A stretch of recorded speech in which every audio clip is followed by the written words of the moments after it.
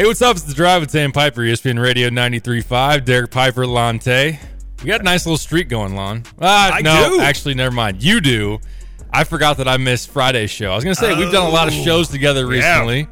Kind of got reintroduced to each other before you get nitty-gritty in basketball and then have a baby. So that's true. That's true. Kyle's going to be thrown right back into the pan. It's like, welcome back, Kyle. Is that next week? Uh-huh. Yeah. So he's not going to make the trip for the Michigan State game? He's not going to be in attendance? I know. I thought the same thing. I figured he'd come down maybe for that. So if Illinois loses, we can note the lack of a student presence and not the student section, one in particular student. And led by Kyle Tosk. Yep. One Kyle Tosk. Yeah, I totally agree. Today it was kind of funny. I just told you I had a really good day at work. I was just busy, getting stuff done. And it's always kind of like that at the start of the year. So I said, man, I really could use a day where I just work all day, And then I said, but I just know that if I approach Kyle right off the bat and be like, hey, so you're back Monday, right? So I'm going to take that day off. He'll be like, really? I'm sure he's expecting it, though. Yeah, he's expecting it, yeah. I like going back to the office at night, though. I get a lot of stuff done. Phones aren't ringing. You can kind of get some stuff taken care of. So I can relate to that. I do a lot of late-night writing. I'm sure. And then you leave the office at like 10 o'clock, and it's like, why am I at the office at 10 o'clock? Yeah. But it does help for the next day. It kind of clears. I'm one of those, I don't know why. Like, I don't get anxiety. I don't stress that much about things. But it's nice when you can just know the next day, like a lot of stuff is done and you're lined up ready to go. And as opposed to it's just still sitting there ready to get done. And you go to bed and you're like, oh, you wake up at 3 and you're like, I got to do this. I got to do this. I got to make sure I do that. It's just like, But there's a lot of people that deal with that on a daily basis, some a lot worse than mine. So I don't complain. I'll put it that way. There you have it. ESPN leading into this show. Oh, boy. Was all about getting rid of Justin Fields. I hate it. Stop. Make it stop. There was news today as far as the Chicago Bears. We're going to have our buddy Aaron Lemming on the Bear Report, 4:05, and then we'll talk some Illinois-Michigan State, which we will do in the meantime as well. But Stephen Brooks for the Michigan State side on 24/7. Sweet. Spartan Tailgate will join us at 4:30 to give his perspective on the Spartans. Coming off a big loss in Evanston over the weekend and MSU trying to bounce back. It's always a battle when Illinois and Michigan State get together. On that note, we'll have Brad Underwood as well. He met with the media earlier today. We'll play some of that. But to circle back to what you just said, the news on the Bears front is that Luke Getsy, offensive coordinator, is gone. See ya. Bye. Worst kept secret ever, right? Yeah, I mean, you never know with the Bears. Well, right. You really don't, and that's the scary part. But they finally said enough. Oh, I've got a stat for you, by the way. Do you? Yeah. So this came out today. 2 Bears offensive coordinators have lasted more than – did you see this? I saw that, yep. 2 coordinators offense have lasted more than 2 seasons in the last 25 years. For the Bears, yeah. Ron Turner from 05 to 09 and John Shoop. Remember him well. From 01 to 03. Yep. The next hire will be the 13th offensive coordinator in 26 seasons. Oh, boy. Wow. Mm-hmm. And that's hard because, again, I didn't play football, so – and not only on top of that, I obviously didn't play, so I wasn't a quarterback. But I would assume there is like next year, I have a feeling that Barry Lunney and Luke Altmaier are going to know each other even better. Yeah. Right? So if it comes down to a big third down in Game 6, then Lunney is going to sit there and just by instinct maybe say, I know what Luke wants to do right here. And Luke might even say, I know what I want to do, and they might be on the same page. But if you keep switching offensive coordinators or quarterbacks, then you can never really get that on the same page, if you will. I should ask Luke that question. Like, how important is that? I would assume it's pretty stinking important. Yeah, that relationship's very key, the familiarity with the system. It adds another challenge when other quarterbacks in the league are going into a training camp and they're not having to learn a new offense, new terminology and whatnot. They're just further settling in or further adding layers to what they're already doing. Now, I don't think that's an excuse to keep the guy who is doing a terrible job. Luke Getsy deserved to be fired, and whoever's going to be quarterback for the Bears is going to be better for it, assuming they make a good hire or a better hire, which would be hard to do worse, I would say. But, I think that one thing that I've gotten super annoyed with, and I'm not saying it's the only reason or that people are really clinging on to this as the do or die with Justin Fields, is that but I have never understood the argument that if Justin Fields were to come back, you should bring Luke Getsy back to keep that totally familiarity. Like, you don't want to have Justin Fields in year 4 learn a new offensive system. I want everybody to learn a new offensive system. That system was garbage. Right. It was terrible. Get some better players and learn a new system. Not just the system, it was the play calling and the execution of the system. We need a new guy in there who has preferably experience calling plays in the NFL prior to being the OC with the Bears. That did not happen with Luke Getsy. So I celebrate that one. Yeah. I think that in hand in hand, and the fact that you're not, disagreeing, I'm not saying that you were, but for anybody that may have that opinion, like, why would you not want someone that can cater better to Justin Fields in terms of his strengths? That was something that Luke Getsy was really challenged with. I give him credit. The middle of last season, he did a better job of opening up the quarterback run game. That's how Justin Fields runs for 1,000 yards in the season. Incredible. And they were stubborn, though, in getting to that point. And then it seemed like they regressed at the beginning of this season and said, okay, we're going to try to turn you into a pocket passer. And I just think some of the play calls were very much head-scratching and also didn't put Fields in good positions, whether it was protection, whether it was the route concepts. Now, it's not all the play calling either. It's the personnel. It's the below-average offensive line, and then the fact that outside of DJ Moore, you don't have a whole lot to work with offensively in terms of weaponry. So there are a number of reasons for it. I'm glad that Luke Getsy's gone. Now, when you see that news break today, you know what the other piece of it is. Right. Because if the news is Matt Eberflus is gone, then you know everybody's gone, essentially, until said otherwise. If Luke Getsy's coming out and being gone, then I assume that Matt Eberflus is back, which is the news today that the Bears are retaining Matt Eberflus, who admittedly was able to orchestrate and be part of building a improved defense. I agree. From the middle of the year, especially from the Montez Sweat trade and on. That was huge. They got a lot better. They did not finish strong. They were without Jalen Johnson, their top corner. You can at least admit that as one of the reasons why guys were running wide open. And I can't explain the fact that Jordan Love didn't get pressured and that they were able to run the ball whenever they wanted. But you're keeping continuity in terms of that sense of it. I do know that the players, and you always got to take what players say with a grain of salt, because what are they going to say, especially in the middle of a season? Right. Do you think your head coach is good at his job? Do you want your head coach to stick around? And if you he sucks. If you say no, especially when you're still trying to, you could watch a game on Fox and you're in the hunt. Although they got rid of that by losing to the Browns. You don't really want to derail. Bottom right. Yeah. The bottom right corner. Oh, boy. We know it well. That's all the Cardinals have ever been known for is that bottom right corner. Where we want to be. Still in contention at 5-7. Yeah. But I think that there's been talk of, he did a good job with the locker room. The culture is better, yada, yada, yada. The defense got better, which I'll give him credit for. Mm-hmm. But I don't know. It's frustrating at the same time when the Bears blew 3 huge fourth-quarter leads. Yeah. And if you would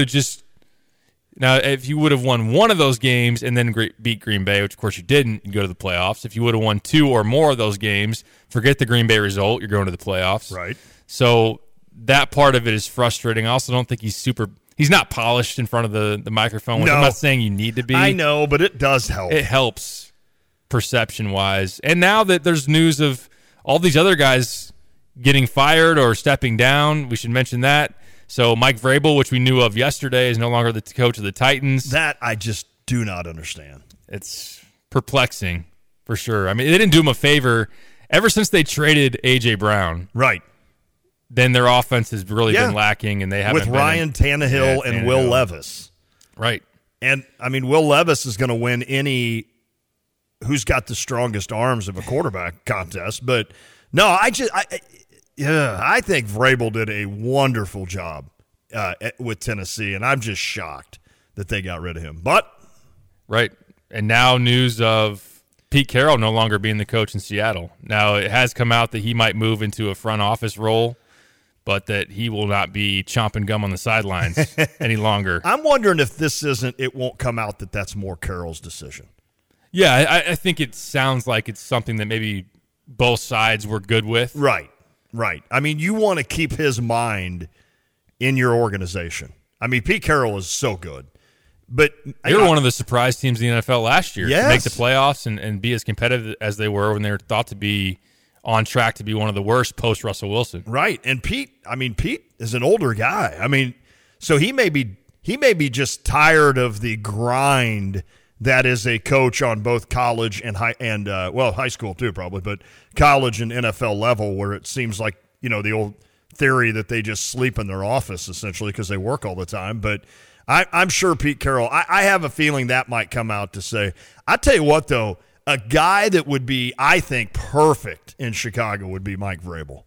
I think to me, I don't know why it may just be, I just put my and May together. Did you hear that? Like it sounds like I'm from the deep South. It may be that it's the way he looks. He's a big dude, mm-hmm. and like I feel like he could fit get like the salt and pepper, not full beard, but just that 5 o'clock shadow for a good snowy, windy, cold day at Soldier Field, and enjoy those before they go to the Dome. Well, right, well, exactly. And Chicago football goes away. Oh, that's another rant for another time. Yeah, I've already done some of that. I'm telling you, I am gonna. That's. Are they doing it at least like Arizona where it can open? I think it probably will be retractable. Okay. But you won't open it for a snow game. Well, no, right. Yeah, they won't. Unless Bears fans I would recommend complain. you do it. Yeah, right. But, yeah. I mean, let's go. Anyways. I just feel like Vrabel would be maybe it's just that I've always liked him as a coach, but yeah, he's got that gritty, hard-nosed, blue-collar type defensive. I mean, I would prefer, and I preferred it for the Eberflus hiring cycle, that they went in the offensive direction. Yeah. That your highest paid coaching mind is going to be on the offensive side of the ball, especially when you're trying to groom a to-be franchise quarterback. And you could have the Detroit coach, Dan Campbell, and Vrabel square off at the 50-yard line and just say, whoever loses this fight, the other team gets second half, gets possession. Or something like that. I mean, I think that would be awesome because those two dudes could probably hammer it out. Sure. Who else you got in that division? Who's Minnesota's coach? Kevin O'Connor. Yeah, he's not getting in that. What about Green Bay? Now, LaFleur. You could have LaFleur and O'Connor in the undercard. You could have those guys. Featherweight battle. Yeah. That might be interesting. I mean, those guys. I could see them more like the commentators. Yeah. They're down. They're right there at the 40-yard line like, oh, Vrabel just landed one. That would be awesome. Will Vrabel be considered, like, there's been a lot of speculation this will be the last year for Bill Belichick. Would Vrabel go to New England? Would they want him there? That makes sense. I mean, he did his thing in New England. So I hadn't thought of that yet, Derek. So that might make a lot of sense. And maybe Vrabel went to the Titans and said, get rid of me because I want to go to New England. But New England hasn't done anything with Belichick, right? Nope. So it's interesting. And normally that happens like this week, right? And by now. Yep. So we'll see what happens there. That's another interesting – I don't mean to jump off the Bears here, but that's another interesting thing that – I mean, Bill Belichick is arguably the best coach ever, right? I mean, if you look at it. And then, of course, you get into that argument of Brady or Belichick, and certainly it doesn't have to be one or the other. It doesn't. You're right. But once Brady left, certainly it has not been the same in New England. That's for sure. But I don't know. You look at that, and like I just want to win one Super Bowl in my life. I can't imagine winning like 6, and then sitting here going, "Oh, I want rid of my coach that got me 6 Super Bowls." Yeah. But it is a win now. And the Patriots have struggled. He's also had a lot of control over roster moves and drafting, which has played into the position they're currently in. Maybe he used to be the guy that just traded like a stud right before they got to that big signing, right? Yep. He would, like, in that fourth year or something, he would trade off a guy, and everybody's like, why is he trading him? But he would get draft collateral, and he would normally make it work. Yeah. But I don't know, maybe it's slipped by him. Like fantasy football, like I'm literally comparing myself right now in fantasy football to the greatest maybe coach ever, because I can do that in my own mind. But like now in fantasy, I don't win anything because I don't study as hard. I don't see the trends like these younger guys that all they do is focus on that and read from page 1 through page 300 of the fantasy or football focus fantasy magazine or whatever. I'm just like, I'm not doing that. Just give me a 1-page thing of who's available, and I'll make my team from there. So it just might be it simply has kind of passed him by a little bit, and maybe kind of like Pete Carroll. And maybe Pete Carroll just said, put me up in the upper management and let me do some things. Let me stay close to the organization, but I no longer want the coaching on a daily basis, et cetera. But we'll see. I mean, maybe Carroll, part of it, like you were saying, as far as his call, he might just be kind of worn out. I agree. Totally. And his jaw's got to be just so sore.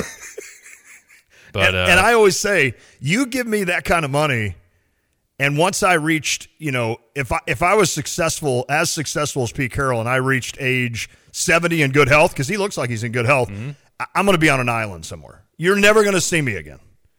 But that's just me, I guess. And these guys, they cannot leave it. Nick Saban can't leave. Tom Izzo can't leave. Yeah.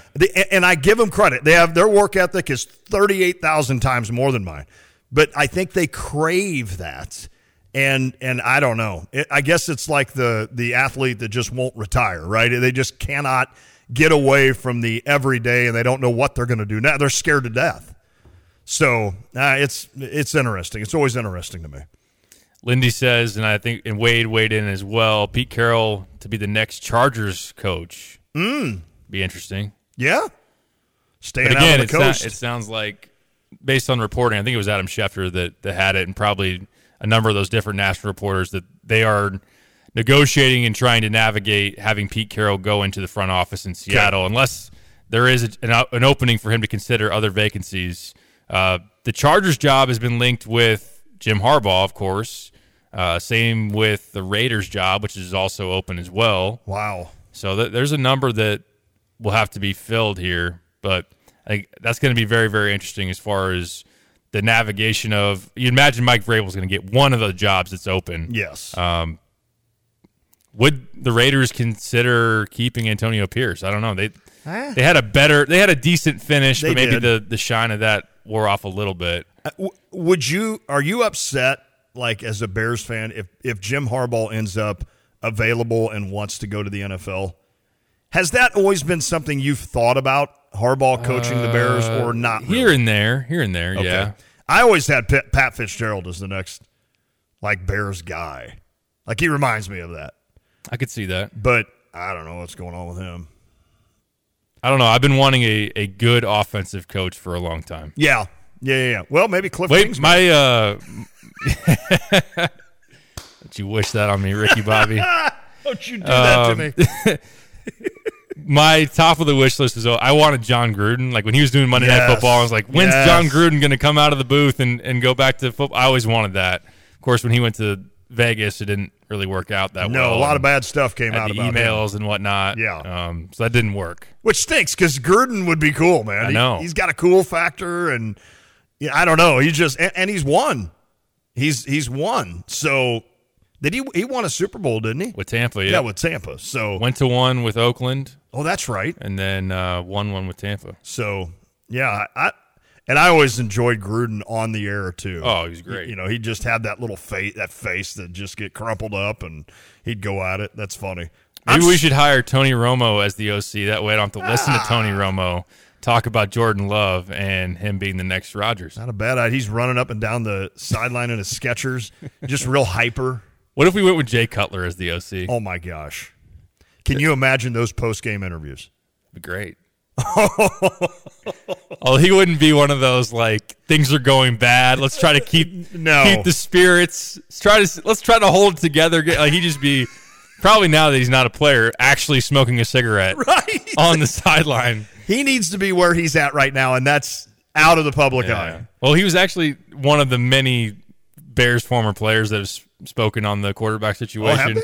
And so maybe we could play that, actually. I'd like to hear that. Yeah, I would. Okay. Let's play it after this break. It was on Twitter within the last day or two, so I'll find that. We can play that. It'd be interesting to hear. How about Nebraska? I was going to say, before we catch a break, what an upset, storming the floor there at Pinnacle Bank Arena. Blew them out. Yeah, not only just beat Purdue, but really, it blew them out. Convincingly won that game. Shot the lights out. I think they had 13 or 14 threes. I've got it up right now. They shot 61% from the three-point line, hit 14 of them. Wow. Shot 51% from the field and 84% from the free throw line. They were up 11 at half and win 88-72. They outscored Purdue 41-30 in the first half, 47-42 in the second half. So Tominaga hit some big threes. Yep, he had 5 threes, 19 points to lead the way. They had Rink Mast. He's good. You know, he played at Bradley. Is that where he came from? Yes. Okay. He played 32 minutes, had 18 points for them. Rink Mast did. 12 for Gary, who's been pretty solid. Yeah. He had his last game wasn't very good. He got in some foul trouble. And then you could tell because he was going against fantasy. That's the only reason I know that. And then C.J. Wilcher off the bench played 20 minutes, got him 16 points. Hit some threes as well. 3 threes. So, and what did Edey? Edey, 15 points, 7 rebounds. So it's fairly modest for him. Yeah, it is. They had 15 out of Edey, 10 out of Smith, 13 out of Lawyer, 10 out of Lance Jones. They shot 42% from the field, which isn't horrible, and they hit 13 threes. Purdue did? Yeah. Nebraska just won this game. I don't think I know they shot well, and you said it. But when you look at it, they made, of course, Nebraska much more efficient. 14 out of 23 from the three-point line. Purdue, 13 out of 33. That's not Purdue's game. I mean, I know it is, but you've got to get Edey. Well, when you give credit to Nebraska, they doubled Edey well. And were able to trap the post. And late in the game when Purdue was trying to feed him, he got blocked twice within the last couple of minutes. He was frustrated. There was some good help side defense to come down and block him from behind. So Gary had one of those, and maybe Mast might have had another one. But who's the dude that tore us up? Kaufman Wren. He had 0 points. No way. He didn't even shoot. He didn't even attempt the field goal? He did not. He attempted 1 free throw on the night in 15 minutes and was 0 for 1. 5 rebounds. I wonder if he wasn't feeling well. He only played 15 minutes, and he had 1 foul, so it's not like he was in foul trouble. I didn't see the game, so shocking. So I don't know if maybe the flow of the game didn't work for him, or if maybe, sometimes these guys, I mean, it's that season, how much did right? Gillis play? Because that's part of it sometimes. 28 minutes. When they play Gillis more, got it. Then they won't play Kaufman-Wren as much. He had a good game. He hit 5 threes. Gillis did 16 points. Yeah, I'm probably going against him and don't even know it in this game. I'll be like, really, Gillis? Really, the one game you're going to come out and? Steve says on the U of I Line Only text line, 19 turnovers. Is Purdue turning over 19 times? Purdue, I have officially 14 turnovers for Purdue. 14. That's according to ESPN. Okay. 9 for Nebraska. Nebraska had 22 assists, 9 turnovers. How about that for a assist to turnover line? Wasn't it like 22 assists on 29 makes? Yeah, that's it. That's a lot. That's pretty efficient. I mean, that's really efficient. That Nebraska team can get going. Wisconsin did a good job on Tominaga. How do I say Tominaga. it? Tominaga. But he's still got some points. He's all conference guard right now. Yeah. The way he's playing, and I mean, he's got a beautiful shot. And in that Wisconsin game, he had to get off. 80% of his shots were off balance, running around a screen, and he was knocking them down. He's got a way of, it's that lefty shot. I know Jay hates the lefty quarterback, but those left-handed shooters always seem to have such a nice touch. And it just seems like at the pinnacle of his leap, when he gets rid of the ball, everything is where it needs to be. Right. So he can be in some crazy, here I go. Well, I just contort his body. Yeah.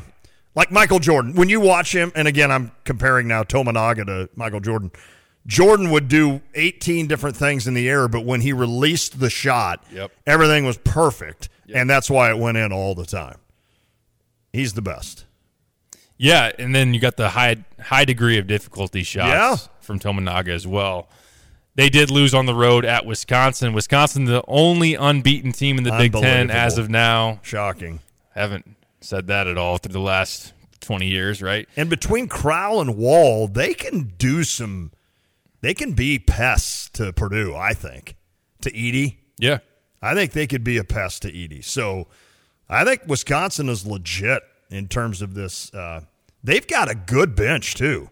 The Blackwell kid is good off the bench. Asian's coming off the bench, too. Yep. Who has been hurt. Slower start, had an injury early in the season. He hit, I think, 3 threes maybe against Nebraska, so he's kind of starting to feel it. He was the high school teammate, I believe, of Luke Getsy, or they played against each other in high school, I think. Is that what it they're was? Both from the Fort Wayne area. Okay. I think they played against each other. Yep. And, of course, last night Rutgers beats Indiana as well. Indiana, man. I know they beat Ohio State over the weekend in Bloomington. Yeah. But their offense is so bad. It's not their guard play. They don't have any. None. Like Trey Galloway and Xavier Johnson. Galloway was 4 for 13 last night. Why is he shooting That's bad. 13 times? He did lead him in assists. Khalil Ware had another good game, 13 and 17. But Good player. He was held down. The Renault kid went nuts this weekend, and then Ware kind of went nuts. He's a tall dude. He is. Their best play for Indiana is just throw the ball up by the rim, and he jumps about an inch.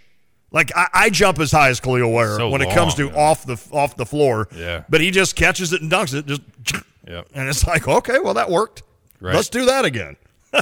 Yeah, Rutgers is a place. If you're a tournament team, I wouldn't say that it's definitely not an auto win to go to the rack and win. No, but it was nice to get that win early. It's good for Illinois to get one of those, and it should be one of the easier years to get one there, especially in recent memory. Yeah, my dad would always, like, if Illinois picked up a big win early in the year on the road, he would always say that win is one of the biggest wins because maybe only 2 or 3 other teams are going to go in there and win. Right. And so if you can pull off that at, like, Rutgers, and Illinois just dominated them. Yep. Of course, that was with Terrence. First time we've noted his name today. Nothing new there. Friday at, is it 12:30, 2:30? 1:30. 1:30. Friday at 1:30, Urbana Courthouse. Well, I was doing Eastern or Pacific time zone. That's a big day.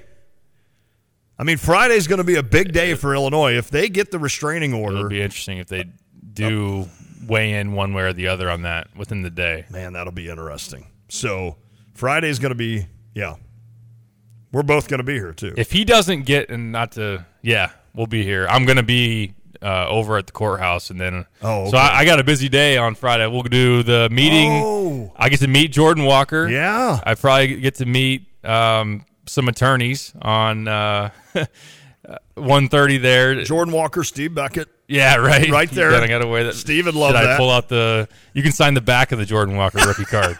No. Steve would love it, man. Just kidding. And then we'll be here for the show as well. But that's awesome. Yeah, I think that as far as the temporary restraining order, if it's ruled against, that might be the last I think straw, that is right. Barring some legal resolution coming here on the more immediate sense, although that's January 18th court date will probably be very brief and probably won't have much of a not guilty resolution to it. Yeah. I mean, and that's all you'll hear for another month. I mean, unless there's some bombshell evidence that one side has against the other, especially that Terrence might have to prove that he's not guilty. If he does have it, then outside of that, this thing is probably not going to get resolved all that quickly. I mean, to be so incredibly dramatic, your chances of a run in March are going to be decided at 1:30 at the courthouse. Possibly. And I know... And to say, like, I think in all likelihood, as far as the run, like the run to, like, the Final Four. Well, that's what I mean. I think this team as it is now, without Shannon, can be a Sweet 16 team and a tough out. I agree with that. Trying to get to the Elite Eight. I mean, Illinois is the kind of team that this year, with that experience, they're the kind of team I can see just taking care of business and getting to the Elite Eight. They could. And just, and then maybe running into a buzzsaw like Houston or something. But, yeah, I don't know. But Houston lost, by the way, last night, too. That. Number 1 and number 2 went down, Purdue, and then Houston at Iowa State. Interesting. I didn't catch any of that game, though. I keep saying I want to watch Houston, and they were on TV last night, and I was watching Big Ten. I know being in the top 10 in the AP poll doesn't do much for you in March, I don't think. It can't hurt you. Right. In terms of the perception. The metrics help more, like the net and everything, but they are aligned. They're top 10 in both. But Illinois has a chance. I know we got to take a break. Illinois has a chance here coming up with these next 3 games, both at home. The next 2 are at home with Michigan State and Maryland. And then I think you go to Michigan. Yes. Which you can win that, believe me. And all of a sudden, so if you go to Michigan, and then I think Rutgers comes here. I mean, you've got a chance. And then you go to Northwestern, which that won't be easy, but yes. The next 4 games, you got a chance to work your way back up into like 8, 7 in the country. Mm-hmm. As long as you take care of business, obviously. But this Michigan State game tomorrow night, it's sneaky going to be a good game, I think. It's a big game. They're playing well. Hogard had a pretty good game the other night. He's been struggling a little bit, but he went like 15-8. Walker's going to get his. Yeah, 20-plus again against Northwestern. And I don't know. Their defense got sliced and diced. Now, Northwestern had a heck of a response after getting toasted here in Champaign by 30, and in their very next game came out, and they led by double figures the entire second half against Michigan State. We're up by as many as 19. Ty Berry was really good in that game. Ty Berry was great. On my team. Hey, good pick. 5th pick. Nice. 5th pick. Tom Izzo, not a happy camper in that post game, mentioned maybe having to bring out the football pads again. Oh, here we go. And this is one of those where Illinois better be on high alert. I asked Brad Underwood, this is going to be a segue, because we're going to play Brad Underwood on the other side of this break. I asked him, do you take stock? Do you think about, what a team's done in their previous game as far as, hey, they just lost and had a really subpar performance. Their coach calls them out in the post game, like maybe the type of mentality or edge or hunger they might come in with, and in shortened version, he said yes. The longer version, I'll let you hear exactly what he said on the other side of this break. Interesting. Hey, one last stat for me. Yeah. My source is Twitter. Every time Zach Edey has started for Purdue against Illinois, they've won the game and then lost their next regular season Big Ten game, and the loss has always been to an unranked opponent. 4 for 4. Wow. That's what you get for beating Illinois? Yeah, I mean, that's putting everything you can into the Illini game, right? Did you see, real quick, Coleman Hawkins' tweet last night? Oh, gosh, the laughing. Yeah. Yeah, I liked that one. Coleman is, man, I tell you what. Luke Getsy says he's the number 1 trash talker. Oh, boy. Yeah, I could totally see that. Coleman's Luke Getsy the best also social media guy. Yeah. He didn't want to say who's the guy that's complaining to the refs, talking the ear off, and he's like, Coleman. He's like, yeah, I couldn't hide that. Coleman Hawkins still looking for his first foul. Yeah, this season that he agrees with. Yeah, because every other one of them, he's like, what? But yeah, if you haven't seen it, check Coleman's Twitter page. It's a GIF of the Joker laughing, which he tweeted after Purdue fell at Nebraska, and it riled up Purdue Twitter. Oh, did it really? Really, it spread around quite a bit through there. I love that. I texted this to my buddies last night. Bold move after you just lost to him. I agree. But I appreciate the spiciness of it. Yes. You're now ahead of Purdue, right, in the standings. I like the trolling. I like the and I'm all for, a little bit of rivalry brewing. Yes. Illinois and Purdue, 2 winningest programs in the Big Ten over the last 4 years, have had some intense clashes and might be, along with Wisconsin, in the mix for that Big Ten title, which became more attainable for Illinois and Wisconsin as well last night by Purdue losing. And Minnesota's 3-1. Yeah, explain that one.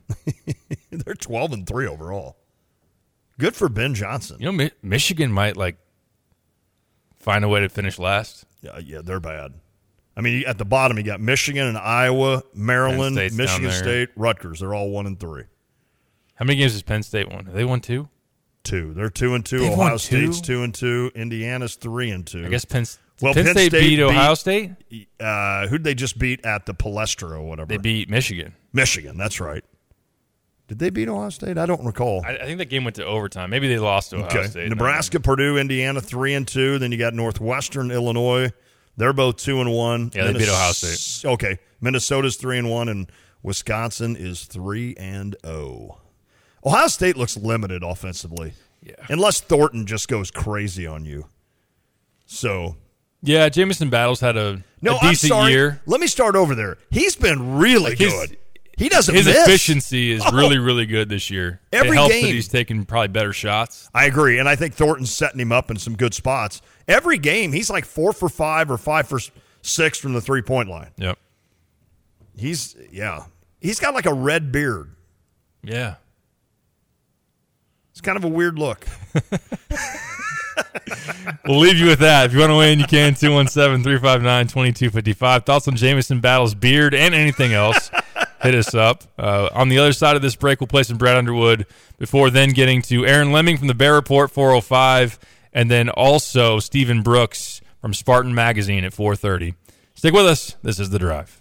First Federal Savings Bank of Champaign-Urbana invested in our community since 1908. Before you buy your home in 2024, we invite you to speak with one of our experienced lenders, Jack, Jim, Kim, or Lane. Experience the convenience of working with a local lender with local service, decisions, and loan underwriting in our comfortable offices. Visit us to experience the exceptional friendly service from our knowledgeable staff. Hey, if you're not already banking with us, give us a try. We think you'll love it here. We do. 356bank.com, First Federal. Member FDIC, Equal Housing Lender, NMLS 435120. Don't miss your chance to cheer on Fighting Illini basketball this season. Deafening in here, 15,000, another sellout. We need all of Illini Nation to help us defend State Farm Center. And Illinois overcomes their largest deficit of the season. Great seat locations are still available for you to see Illinois basketball live this season. The Illini win it! Get your tickets today at fightingillini.com.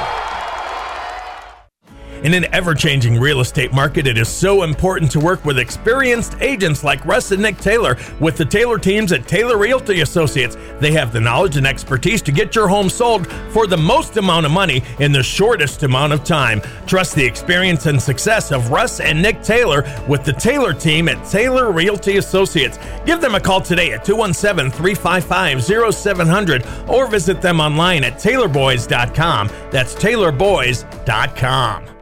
I've got to clean out this garage. Let's see. What's the cheapest and easiest dumpster service in our area? Here's what I found. The doggy bag. Think she's broken. I'm not looking for takeout. Siri, try again. The doggy bag from Bulldog Disposal in Mahomet.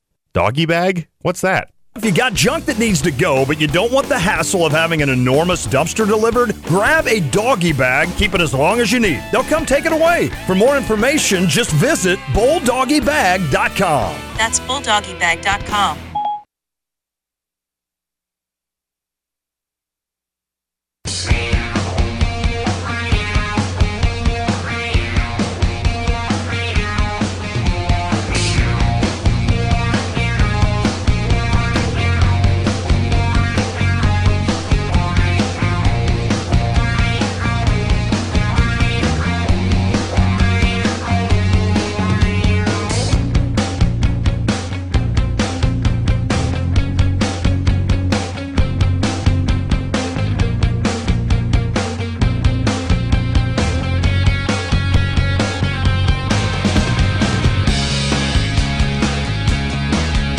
Tax season, here we go. As you file your tax return, make sure you be aware of identity thieves. You've heard me say this before.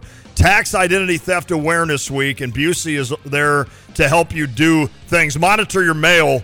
If your employee mailed your 4-2 or your W-2 or other documents with financial information, make sure it gets to you. Just tell your employee you'll pick it up.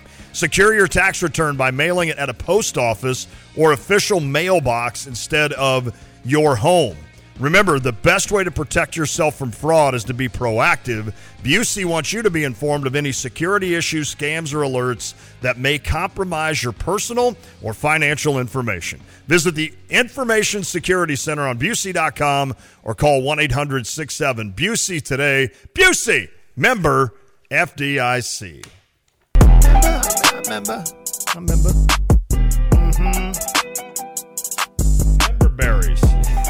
Those are the best. Every once in a while, when I just want to laugh, I just YouTube the member berries. Is that what it's from? Yeah. Is that, what's the show? they killed Kenny or whatever. South Park? I think it's South Park. Is that right? Yeah. I remember. Oh, it's hilarious. Oh, my goodness. It's controversial, too. Well, South Park known to be that, yep. I just know that you and Jeremy at Carpet said that for a long time. Oh, my gosh. We went on like a year escapade of member berries. I don't know why, but they're really funny. I like it. So anybody out there that wants to check it out, YouTube member berries. I'm member. All right. Let's get to some Brad Underwood if you want to hear what he had to say going into this game coming up tomorrow night, 8 p.m., another late tip. I haven't seen what TV it is. Is it BTN, FS1? I'll have to effort that. For Illinois? For Illinois. It is FS1, I'm almost positive. FS1 tomorrow night, yep. Michigan State coming off a loss in Evanston, Illinois coming off their loss in West Lafayette. Brad does speak to a couple of injury updates as far as Nico Moretti, also Imani Hansberry was not used in the Purdue game. I don't know how much he would have played in that one regardless, but did say that the freshman had back spasms, so he updates those. And then I asked him about depth. Are you okay with playing the starters this much minutes here through the course of the Big Ten? Do you need more off the bench and whatnot? So a number of different things to hit on with Brad. He started off with his thoughts after reviewing the Purdue film and then went into Michigan State. The best, I would say, I'm biased to ask the question, but how you approach a Michigan State team that might have a little extra juice after their loss, especially when their head coach, who's known to be able to get on some players and inspire a response, is maybe even breaking out the football pads this week. So here's Brad Underwood speaking about that big game coming up tomorrow night at the State Farm Center. Michigan State, I think that the Purdue game was some good, some bad, some ugly, some not so ugly. I think it was a credit to our guys, the fight, the level of play in an extremely tough environment. After getting down 20-4 against the number one team in the country, and just kind of possession by possession, finding a way to get back in it, not once but multiple times. And I didn't think we were ultra competitive on the glass. Biggest downside of that game was that, and something we have not been very often. And we have to get back to rebounding the basketball at the level we know we're capable of. I think we're sixth offensively, and I don't know, somewhere from the 40s defensively, but we have to do a much better job. Part of that was our coverages on Zach. Put us in some rotations, but we have to get much more from Marcus, from Luke, from Justin, even Coleman on the offensive glass. We have to get much better efforts from those guys rebounding the basketball. But it's a team rebound concept, and Purdue again were the aggressors in that game, and it showed. But a lot of positives. I thought we obviously, Marcus got going offensively. We got him in some situations where he was very difficult to guard.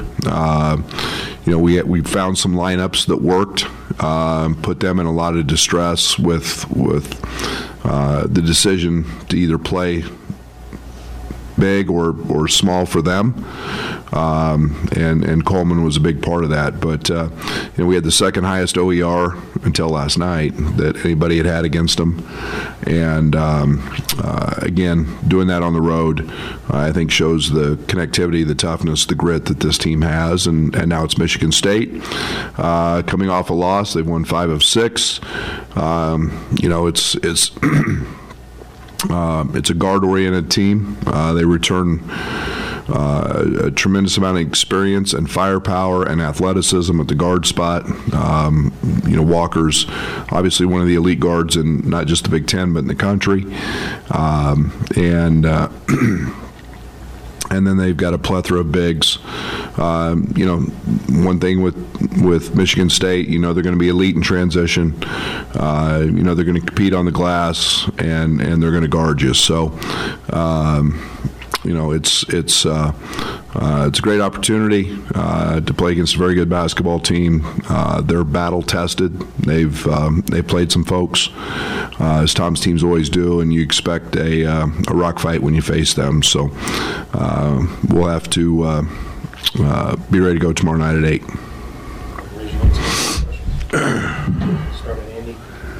Marcus giving you the production he's given you so consistently over the past 2 weeks. How does that allow you to kind of build your offense or the rest of your offense?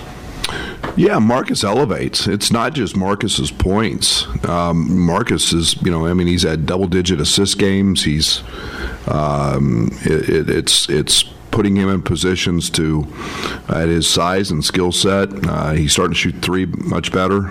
We all know he's got a long history of being a very good three-point shooter. He got off to kind of a tough start, but I think he's feeling a little more comfortable in his role, and that's evidenced by his productivity. He's shooting at a pretty high clip. His conditioning, I think he's one of the best conditioned athletes I've coached, and we're asking a lot of him, but he's very capable, and he's been spectacular. As a follow-up, he seems to be one of the most unique players in the conference, if not the nation, in how he plays. Was it something you kind of were seeking, or was, hey, we found a guy and we're going to fit him in because of you liked what he has? Both. A combination of all that. One, we obviously went 0-3 against Penn State, facing something very similar to that last year. We knew we had that with Ty. And now we felt like we could utilize that again with Marcus in the process. And there's a lot of ways to get closer to the basket to score. It's the way the rules of the game are, makes it very hard to defend when you can't armbar, when somebody turns their back, when you can't touch them when they're facing you. He's a 90% free throw shooter. That's a pretty good asset. And and then he can play in ball screens as well. So we knew what we were getting. He's exceeded the success rate maybe that even I thought he would have. Brad Quincy took a pretty nasty fall on his wrist at Purdue. He said he was hurting him. Is there an update? Do you think that'll limit him in any capacity moving forward? No, he's good. He's good. He shot the cover off of it Sunday in practice, so he's fine. Hey, Brad, you played with kind of a shorter rotation here recently. I know some of that is Nico's injury, obviously Sincere and Terrence and whatnot, but do you need more from the bench? Do you feel okay with giving them loads of minutes to the starters that you are, or do you want more off the bench in terms of production and also minutes? Well, I think you always want your best players on the court who are playing the best as much as possible. I mean, that's how you win at the high major level. You don't win putting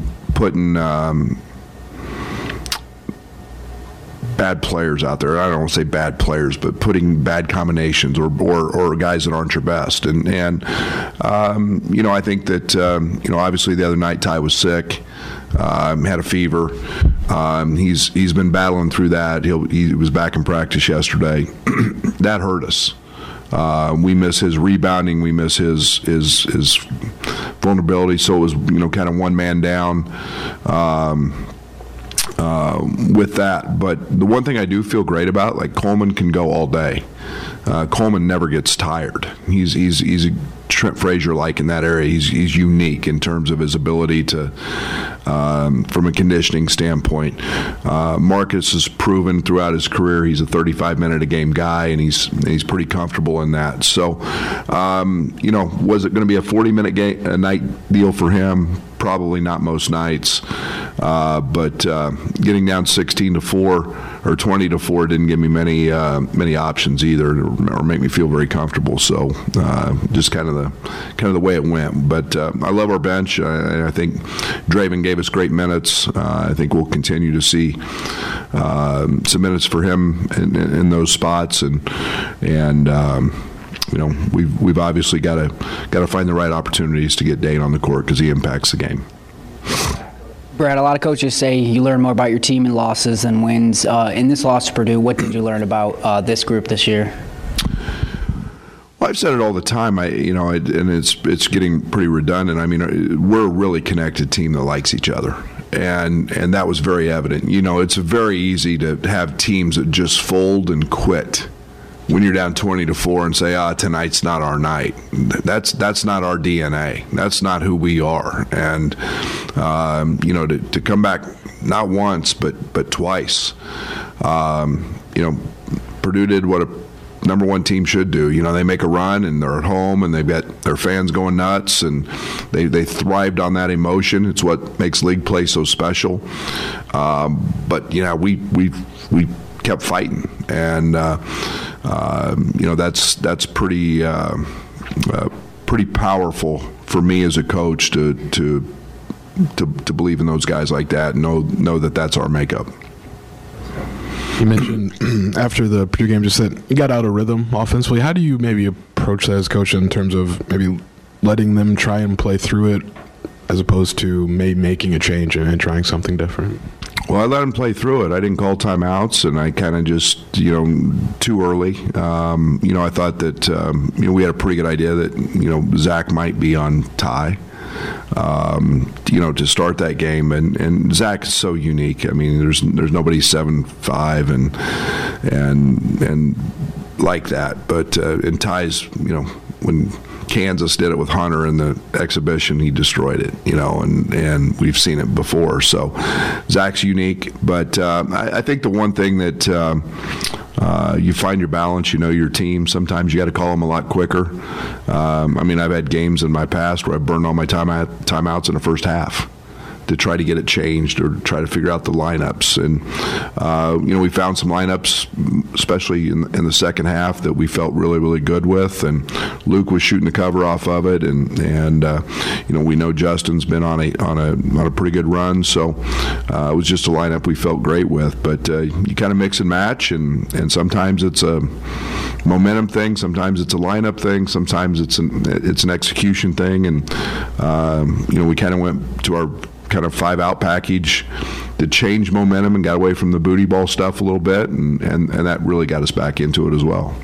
But Big Ten teams are overwhelmingly, it's like 21-6 at home this year, so it probably goes without saying, but what's the importance for you guys this week of kind of holding court with these two big home games? I don't put any value on a home or road game. It's the opponent, and it's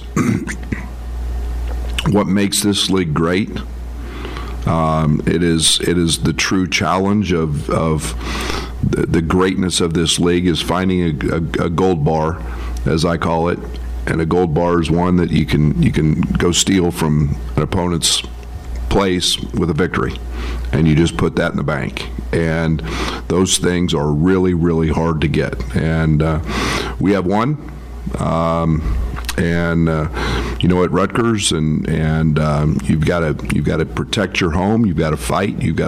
Because everybody's trying to get them. And when you've got great coaches, and you've got great players, and you've got the longevity of a 20-game season, everything's about the game in that moment. This is probably just recency on my part, but just to have a team where you can maybe shift gears offensively like you have been able to do. Have you had teams like that where you could just do something entirely different and it still be maybe a really good option? Yeah, Oklahoma State. That team was. I think my teams at SFA were the fewest ball screens of any team in the country. We just had guards that couldn't play in them, so it kind of limited how we played. We could do a lot of different things at Oklahoma State because we had versatile, skilled players. This team, for the first couple of years we couldn't do anything offensively. It was a challenge. But we do have some versatility. I think we're 6 today in offense. We have veteran guys who can pick things up if we make subtle changes.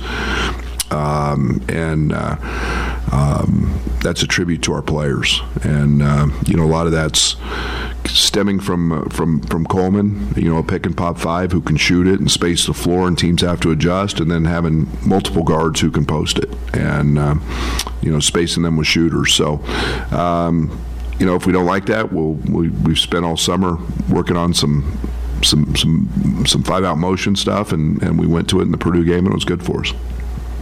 Brad, I know Draven got in a little foul trouble, but it seemed like he sparked you for a little bit early defensively. Is that something you think he's capable of doing? Yeah, I love it. Draven's an elite athlete, and he competes like crazy. And he's typical of a freshman that he's got to quit using his hands. But he gets over ball screens. He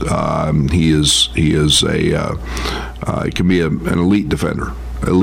And he's buying into that a lot more now, and knows that can be his key to more minutes, and he did impact the game, there's no doubt, and as we move forward, that's going to be a huge piece for us. I know you mentioned Amani had some back spasms before Purdue. Is that cleared up? Do you expect him to be available this week? Don't know till probably game time today, or today. It's been day to day, getting those things handled. So after Michigan State's loss at Northwestern, Tom Izzo kind of talked about analytics, and he said feels like they're phony. I know you use them. Where do you kind of stand maybe on the balance of that and the intrinsic things I think that Tom was talking about? Well, I think there's value in them, but I also think that he and I think alike in one area. I think you realize what it takes to win, and winning is competing. Winning is fighting. It's usually the team that plays the hardest. It's the team that is the most connected. It's the grit. It's who's going to find a loose possession, who's going to get an extra rebound. Ultimately, that wins. Ultimately, you can have the best. You guys can all go draw up plays that would work for us, and that's fine. That's part of coaching. But if you can't get them connected and playing together and playing hard and fighting and playing harder than the opponent, more often than not, those nights you're not going to win. And he and I believe in that. And there's no analytics to that. I just choose to use analytics in a way to help teach and coach and motivate. And that's one of the philosophies I've adapted to. But the fight and finding guys who compete and want to win, and I say it all the time, winning's really, really hard. And finding that little edge to figure out how to win at this level is the difference between great and good, and nobody's done great better than Tom Izzo over his career. On the note of hunger and effort, do you take any stock of what a team did in the last game, like Michigan State getting beat that way at Northwestern? Obviously, you guys are coming off a loss too, but just that they might come in with an extra bite because of that? Oh, you don't think? I asked my team that. What would you think listening to that press conference? Look at the other way. Look at what Chris Collins got his Northwestern team to do. They got beat 30 on the road, and went in and to be honest, forced Coach Izzo to have those statements about because they played with a different edge. They played with a different fight and different than they did against us.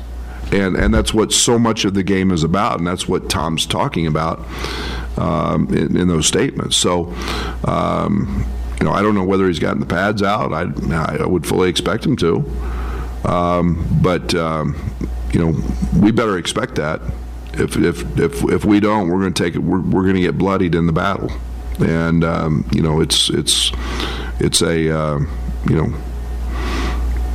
kind of first punch mentality, and you can't get punched, you may get knocked out.